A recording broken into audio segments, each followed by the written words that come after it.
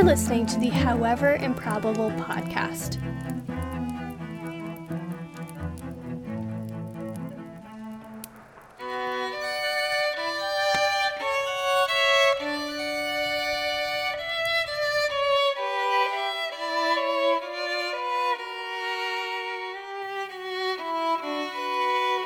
The Adventure of the Dying Detective, from His Last Bow by Arthur Conan Doyle.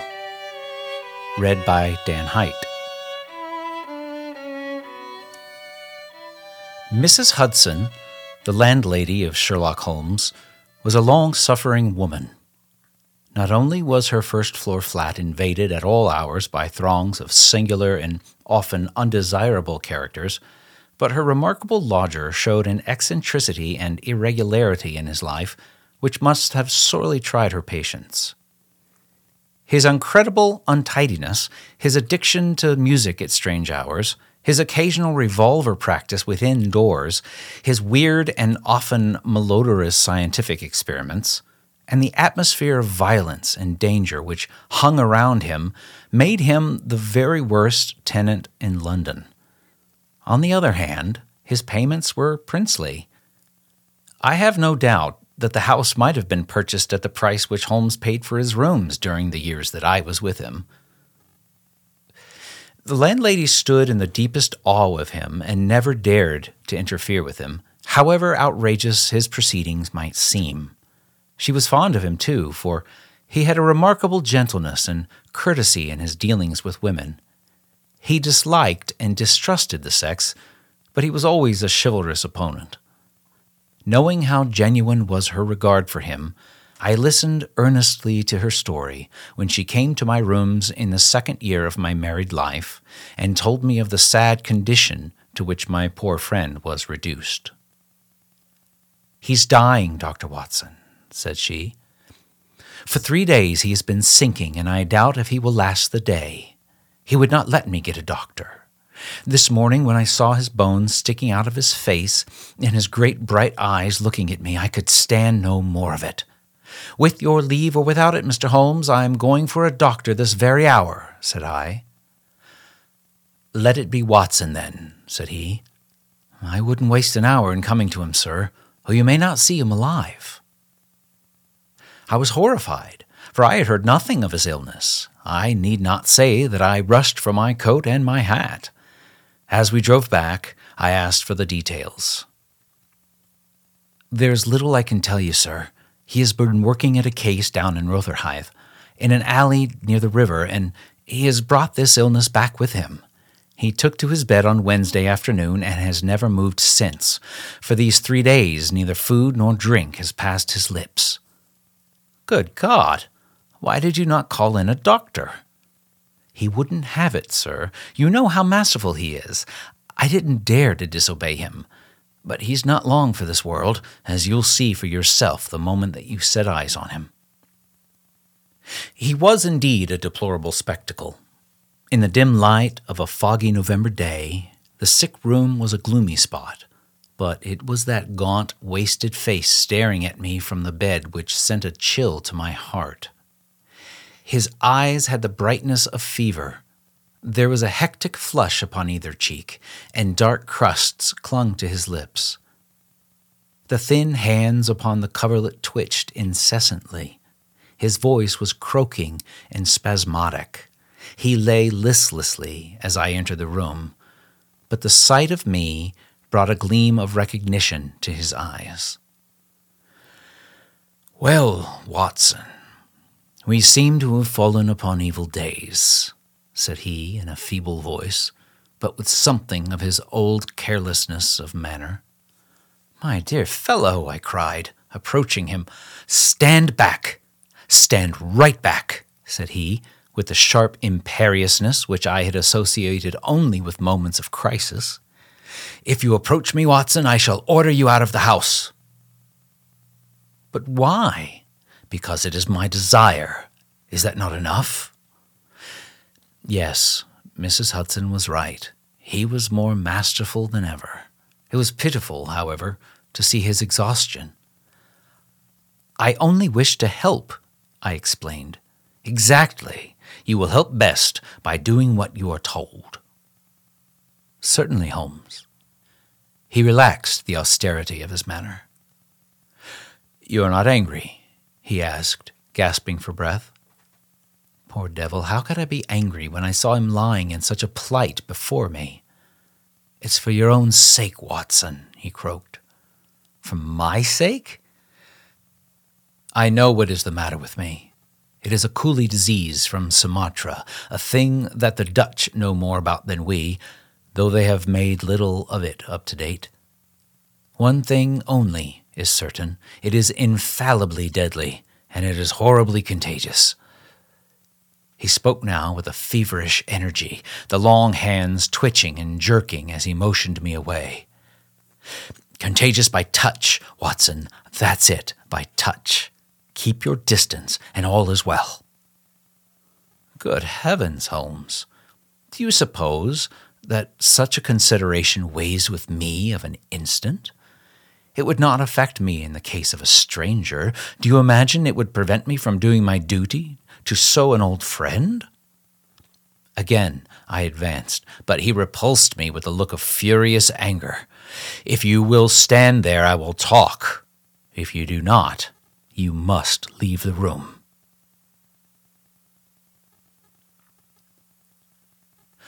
I have so deep a respect for the extraordinary qualities of Holmes that I have always deferred to his wishes, even when I least understood them. But now all my professional instincts were aroused. Let him be my master elsewhere. I, at least, was his in a sick room. "Holmes," said I, "you are not yourself. A sick man is but a child, and so I will treat you, whether you like it or not. I will examine your symptoms and treat you for them." He looked at me with venomous eyes. "If I am to have a doctor, whether I will or not, let me at least have someone in whom I have confidence," said he. "Then you have none in me?" "In your friendship, certainly. But facts are facts, Watson, and after all, you are only a general practitioner with very limited experience and mediocre qualifications. It is painful to have to say these things, but you leave me no choice." I was bitterly hurt. "Such a remark is unworthy of you, Holmes. It shows me very clearly the state of your own nerves, but if you have no confidence in me, I would not intrude my services. Let me bring Sir Jasper Meek or Penrose Fisher or any of the best men in London, but someone you must have, and that is final. If you think that I'm going to stand here and see you die without either helping you myself or bringing anyone else to help you, then you have mistaken your man." "You mean well, Watson," said the sick man with something between a sob and a groan. "Shall I demonstrate your own ignorance? What do you know, pray, of Tapanuli fever? What do you know of the Black Formosa corruption?" "I have never heard of either."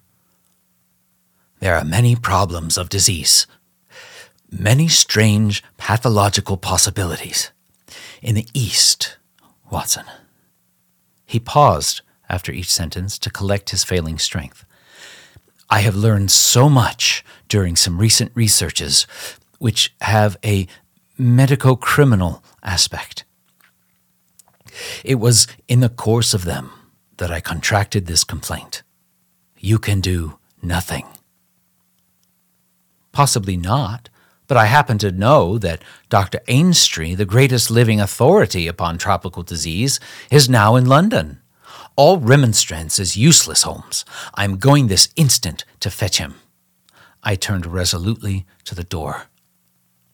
Never have I had such a shock. In an instant, with a tiger spring, the dying man had intercepted me. I heard the sharp snap of a twisted key. The next moment, he had staggered back to his bed, exhausted and panting after his one tremendous outflame of energy. "You won't take the key from me by force, Watson. I've got you, my friend. Here you are, and here you will stay until I will otherwise.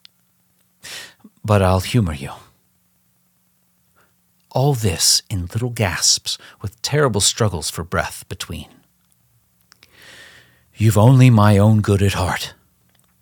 Of course I know that very well. You shall have your way, but give me time to get my strength. Not now, Watson, not now. It's 4 o'clock. At 6, you can go. This is insanity, Holmes. Only 2 hours, Watson. I promise you will go at 6. Are you content to wait?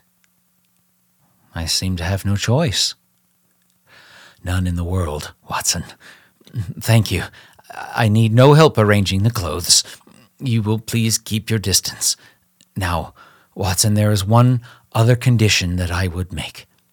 You will seek help, but not from the man you mention, but from the one that I choose. By all means. The first 3 sensible words that you have uttered since you entered this room, Watson. You will find some books over there. I am somewhat exhausted. I wonder how a battery feels when it pours electricity into a non-conductor. At 6, Watson, we resume our conversation.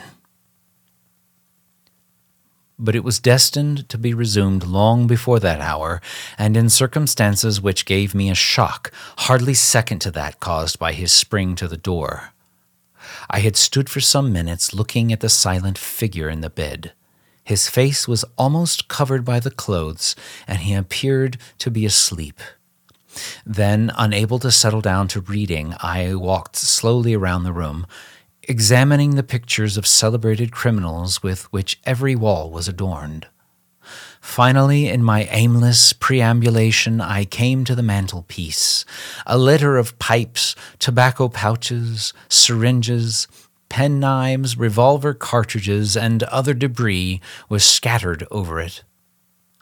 In the midst of these was a small black and white ivory box with a sliding lid. It was a neat little thing, and I had stretched out my hand to examine it more closely, when it was a dreadful cry that he gave, a yell, which might have been heard down the street. My skin went cold, and my hair bristled at that horrible scream.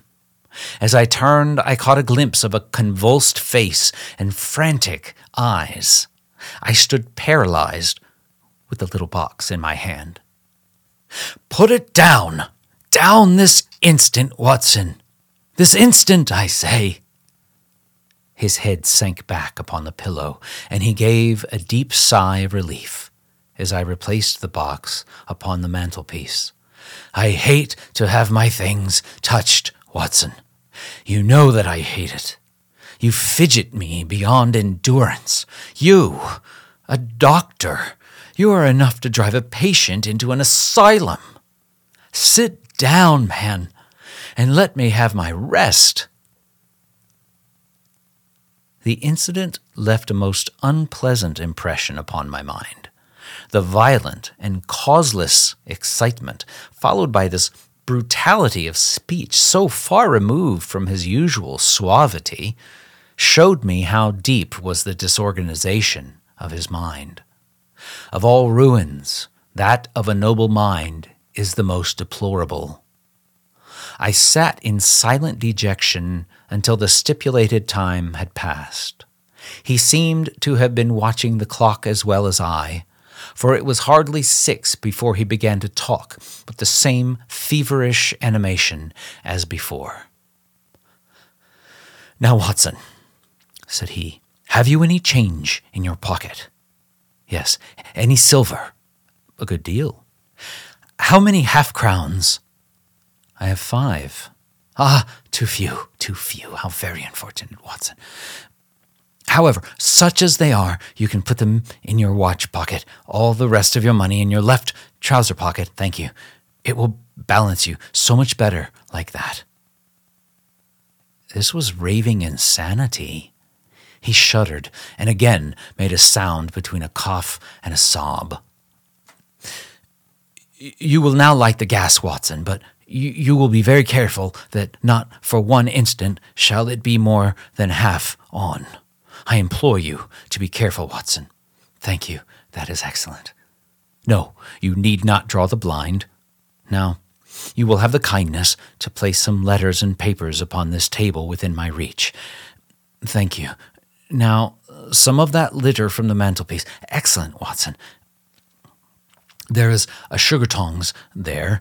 Kindly raise that small ivory box with its assistance. Place it here among the papers. Good. You can now go and fetch Mr. Culverton Smith of 13 Lower Burke Street. To tell the truth, my desire to fetch a doctor had somewhat weakened, for poor Holmes was so obviously delirious that it seemed dangerous to leave him. However, he was as eager now to consult the person named as he had been obstinate in refusing. I never heard the name, said I. Possibly not, my good Watson. It may surprise you to know that the man upon earth who is best versed in this disease is not a medical man, but a planter.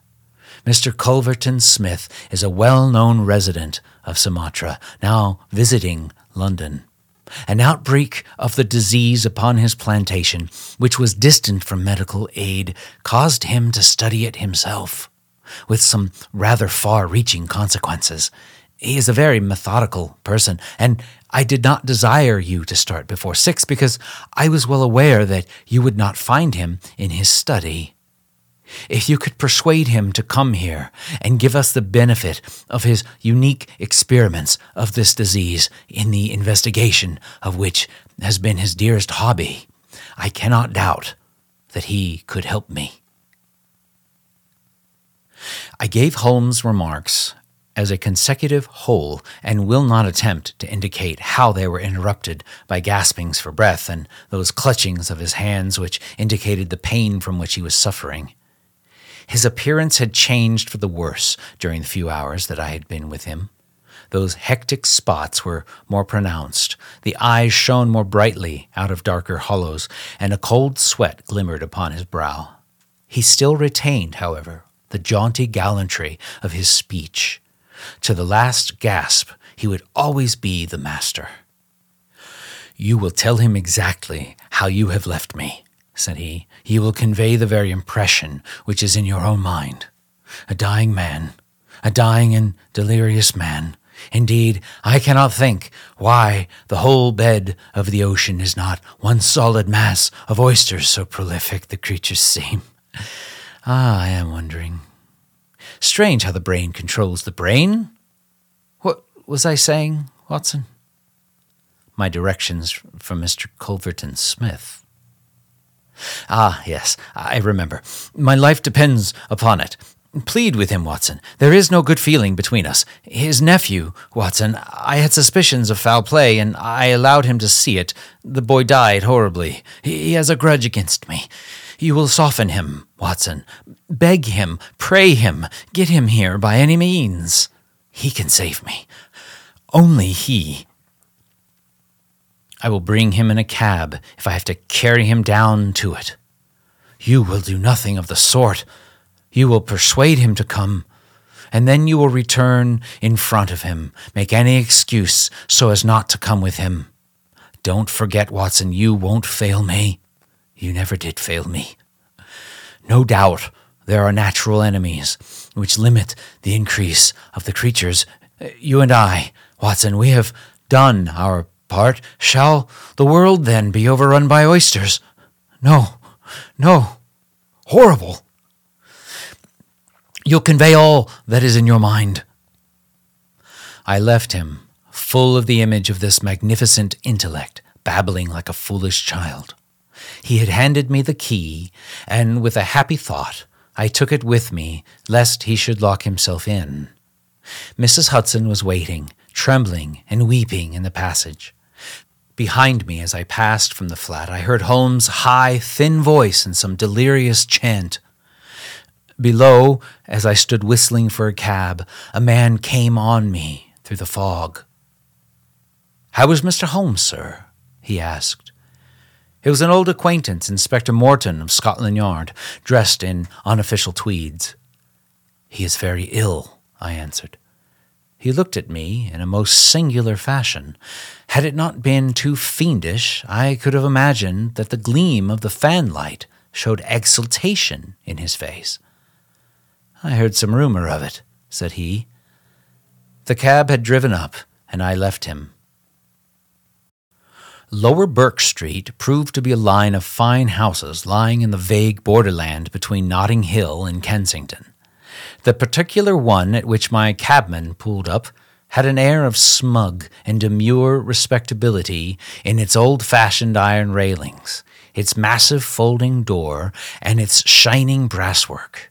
All was in keeping with a solemn butler who appeared framed in the pink radiance of a tinted electrical light behind him. "Yes, Mr. Culverton Smith is in, Dr. Watson." "Very good, sir. I will take up your card." My humble name and title did not appear to impress Mr. Culverton Smith. Through the half-open door, I heard a high, petulant, penetrating voice.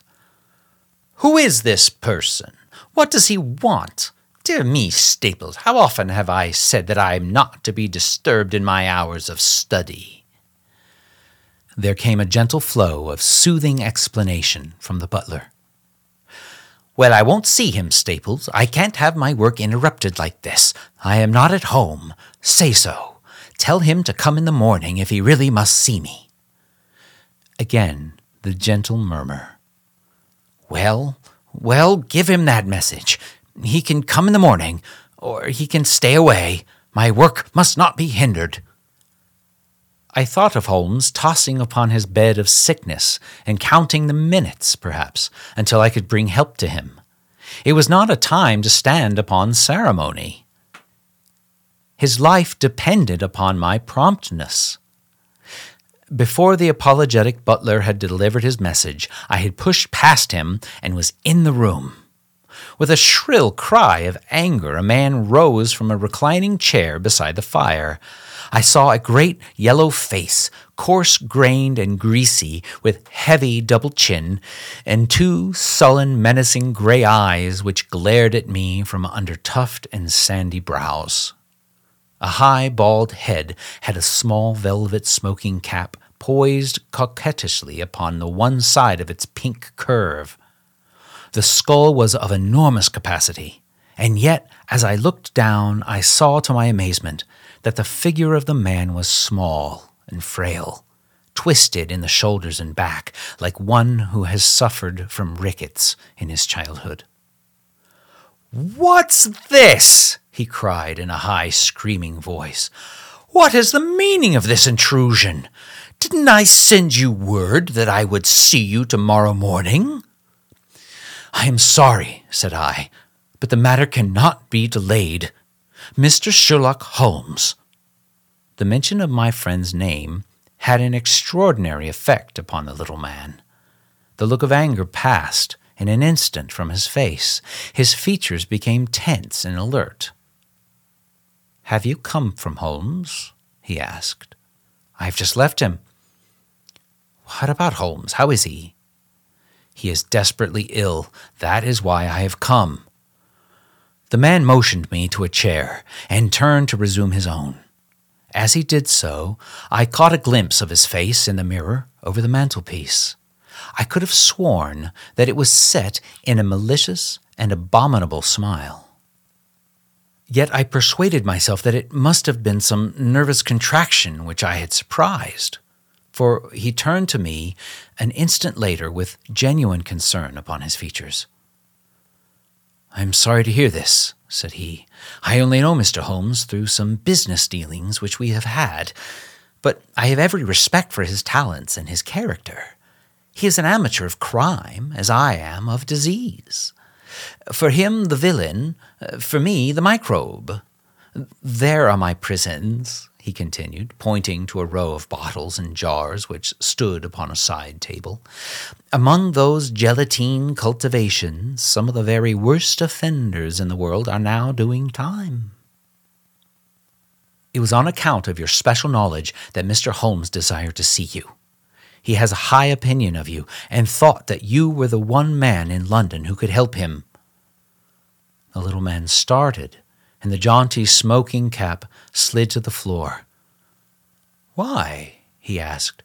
"Why should Mr. Holmes think that I could help him in his trouble?" "Because of your knowledge of Eastern diseases." "But why should he think that this disease which he has contracted is Eastern?" "Because in some professional inquiry he has been working among Chinese sailors down in the docks." Mr. Culverton Smith smiled pleasantly and picked up his smoking cap. "Oh, that's it, is it?" said he. "I trust the matter is not so grave as you suppose.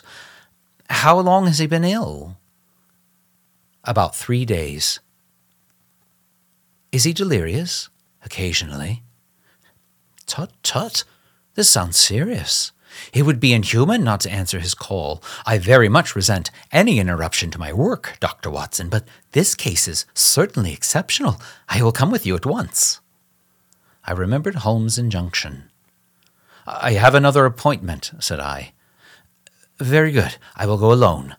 I have a note of Mr. Holmes' address. You can rely upon my being there within half an hour at most." It was with a sinking heart that I re-entered Holmes' bedroom. For all that I knew, the worst might have happened in my absence. To my enormous relief, he had improved greatly in the interval. His appearance was as ghastly as ever, but all trace of delirium had left him, and he spoke in a feeble voice. It is true, but with even more than his usual crispness and lucidity. "Well, did you see him, Watson?" "Yes, he is coming." "Admirable, Watson, admirable. You are the best of messengers." "He wished to return with me." "That would never do, Watson. That would be obviously impossible." "Did he ask what ailed me?" "I told him about the Chinese in the East End." "Exactly. Well, Watson, you have done all that a good friend could. You can now disappear from the scene." "I must wait and hear his opinion, Holmes." Of course you must. But I have reasons to suppose that this opinion would be very much more frank and valuable if he imagines that we are alone. There is just room behind the head of my bed, Watson." "My dear Holmes." "I fear there is no alternative, Watson. The room does not lend itself to concealment, which is as well as it is the less likely to arouse suspicion. But just there, Watson, I fancy that it could be done." Suddenly he sat up with a rigid intentness upon his haggard face. "There are the wheels, Watson. Quick, man, if you love me, and don't budge, whatever happens. Do you hear? Don't speak. Don't move. Just listen with all your ears." Then, in an instant, his sudden access of strength departed, and his masterful, purposeful talk droned away into the low, vague murmurings of a semi-delirious man. From the hiding place into which I had been so swiftly hustled, I heard the footfalls upon the stair, with the opening and the closing of the bedroom door. Then, to my surprise, there came a long silence, broken only by the heavy breathings and gaspings of the sick man. I can imagine that our visitor was standing by the bedside and looking down at the sufferer. At last that strange hush was broken. "Holmes!" he cried. "Holmes!" in the insistent tone of one who awakens a sleeper. "Can't you hear me, Holmes?" There was a rustling, as if he had shaken the sick man roughly by the shoulder. "Is that you, Mr. Smith?" Holmes whispered. "I hardly dared hope that he would come." The other laughed. "I should imagine not," he said. "And yet, you see, I am here. Coals of fire, Holmes, coals of fire." "It is very good of you, very noble of you. I appreciate your special knowledge." Our visitor sniggered. "You do? You are, fortunately, the only man in London who does. You do know what is the matter with you?" "The same," said Holmes. "Ah, You recognize the symptoms. Only too well. Well, I shouldn't be surprised, Holmes. I shouldn't be surprised if it were the same. A bad lookout for you, if it is. Poor Victor was a dead man on the 4th day, a strong, hearty young fellow. It was certainly, as you said, very surprising that he should have contracted an out-of-the-way Asiatic disease in the heart of London. A disease, too, of which I had made such a very special study. Singular coincidence, Holmes. Very smart of you to notice it, but rather uncharitable to suggest that it was cause and effect. I knew that you did it. Oh, you did, do you? Well, you couldn't prove it anyhow. But what do you think of yourself spreading reports about me like that, and then crawling to me for help the moment you're in trouble? What sort of a game is that, eh? I heard the rasping, labored breathing of the sick man. "Give me the water," he gasped. "You're precious near your end, my friend, but I don't want you to go till I have had a word with you. That's why I give you water. There, don't slop it about. That's right. Can you understand what I say?" Holmes groaned. "Do what you can for me. Let bygones be bygones," he whispered.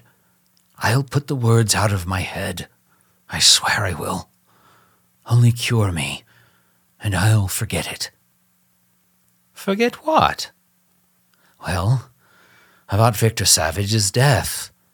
You as good as admitted just now that you had done it. I'll forget it." "You can forget it or remember it, just as you like. I don't see you in the witness box. Quite another shaped box, my good Holmes, I assure you. It matters nothing to me that you should know how my nephew died. It is not him we are talking about. It's you." Yes. "The fellow who came for me, I've forgotten his name, said that you contracted it down in the East End among the sailors." I could only account for it so. You are proud of your brains, Holmes, are you not? Think yourself smart, don't you? You came across someone who was smarter this time. Now cast your mind back, Holmes. Can you think of no other way you could have got this thing? I can't think. My mind is gone.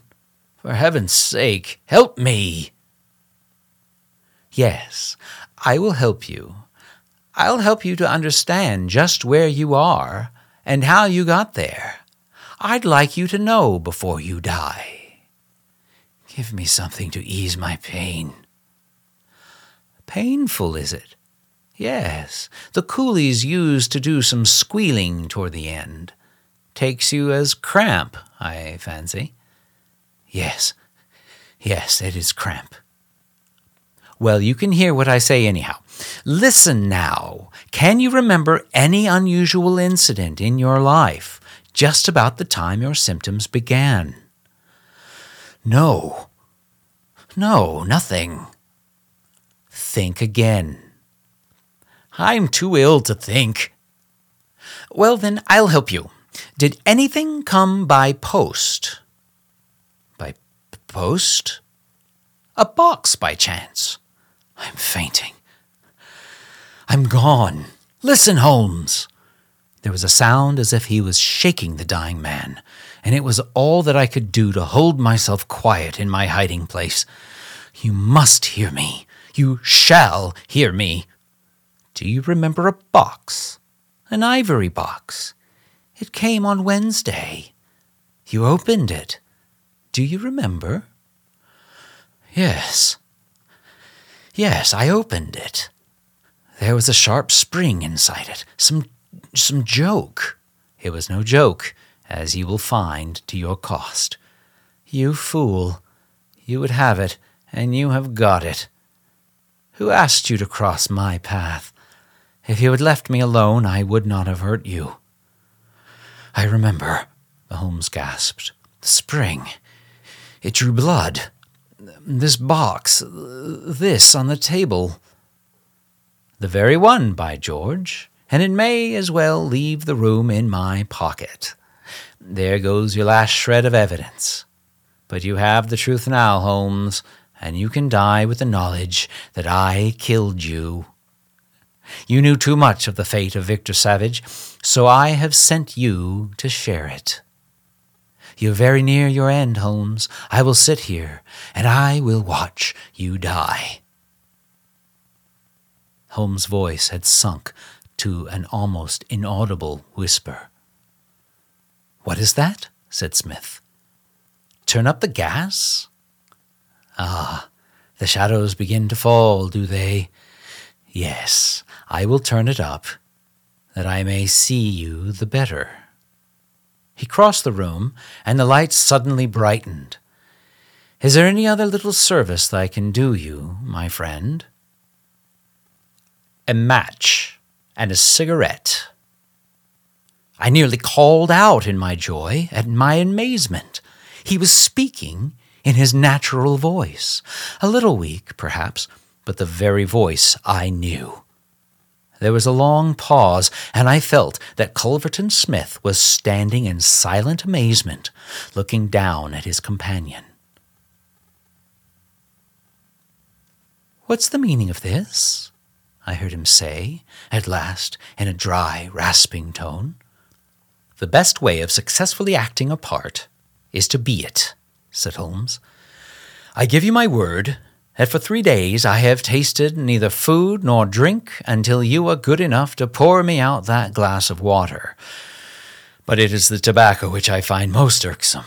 Ah, here are some cigarettes." I heard the striking of a match. "That is very much better. Halloa, halloa. Do I hear the step of a friend?" There were footfalls outside. The door opened, and Inspector Morton appeared. "All is in order, and this is your man," said Holmes. The officer gave the usual cautions. "I arrest you on the charge of the murder of one Victor Savage," he concluded. "And you might add the attempted murder of one Sherlock Holmes," remarked my friend with a chuckle. "To save an invalid trouble, Inspector, Mr. Culverton Smith was good enough to give our signal by turning up the gas. By the way, the prisoner has a small box in the right-hand pocket of his coat, which would be as well to remove. Thank you. I would handle it gingerly if I were you. Put it down here. It may play its part in the trial." There was a sudden rush and a scuffle, followed by the clash of iron and a cry of pain. "You'll only get yourself hurt," said the inspector. "Stand still, will you?" There was the click of the closing handcuffs. "A nice trap," cried the high, snarling voice. "It will bring you into the dock, Holmes, not me. He asked me to come here to cure him. I was sorry for him, and I came. Now he will pretend, no doubt, that I have said anything which he may invent which will corroborate his insane suspicions. You can lie as you like, Holmes. My word is always as good as yours." "Good heavens," cried Holmes. "I had totally forgotten him. My dear Watson, I owe you 1,000 apologies. To think that I should have overlooked you. I need not introduce you to Mr. Culverton Smith, since I understand that you met somewhat earlier in the evening. Have you the cab below? I will follow you when I am dressed, for I may be of some use at the station." "I never needed it more," said Holmes, as he refreshed himself with a glass of claret and some biscuits in the intervals of his toilet. "However, as you know, my habits are irregular, and such a feat means less to me than most men. It was very essential that I should impress Mrs. Hudson with the reality of my condition, since she was to convey it to you, and you, in turn, to him. You won't be offended, Watson.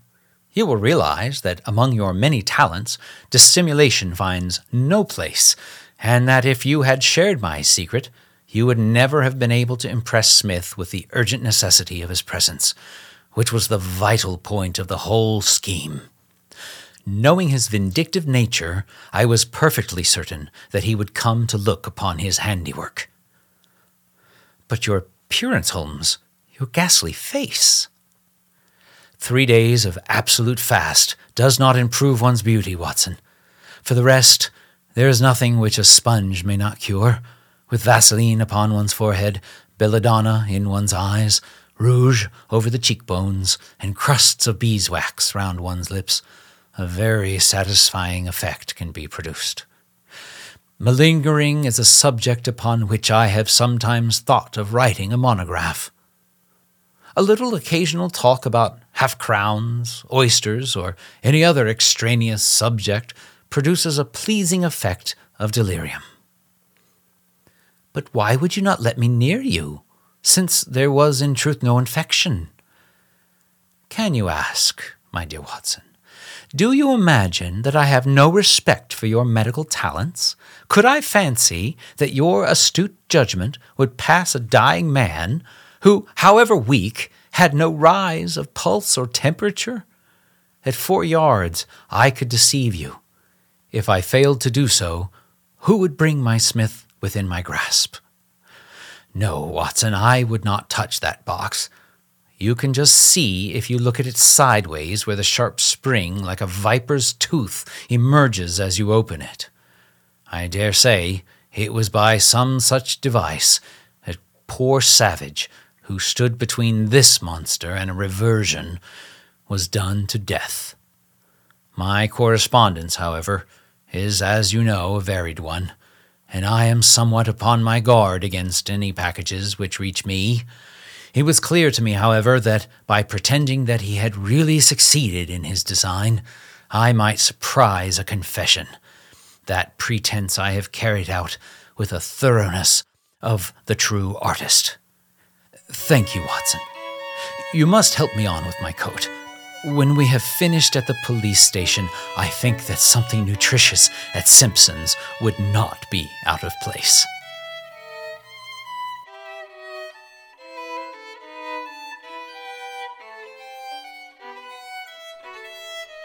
Thanks for listening. Read more about this week's narrator in the show notes and join us in 2 weeks for our discussion of the story. We'd love to know what you think.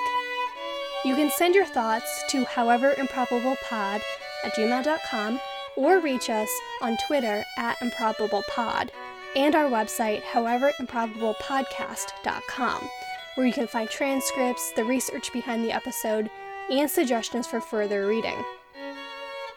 If you enjoy the show and can spare a moment, please rate and review. However Improbable is created by Marissa Mercurio and Sarah Kolb, with apologies to Arthur Conan Doyle. Thank you so much for listening, and until next time, dear listeners, believe us to be very sincerely yours.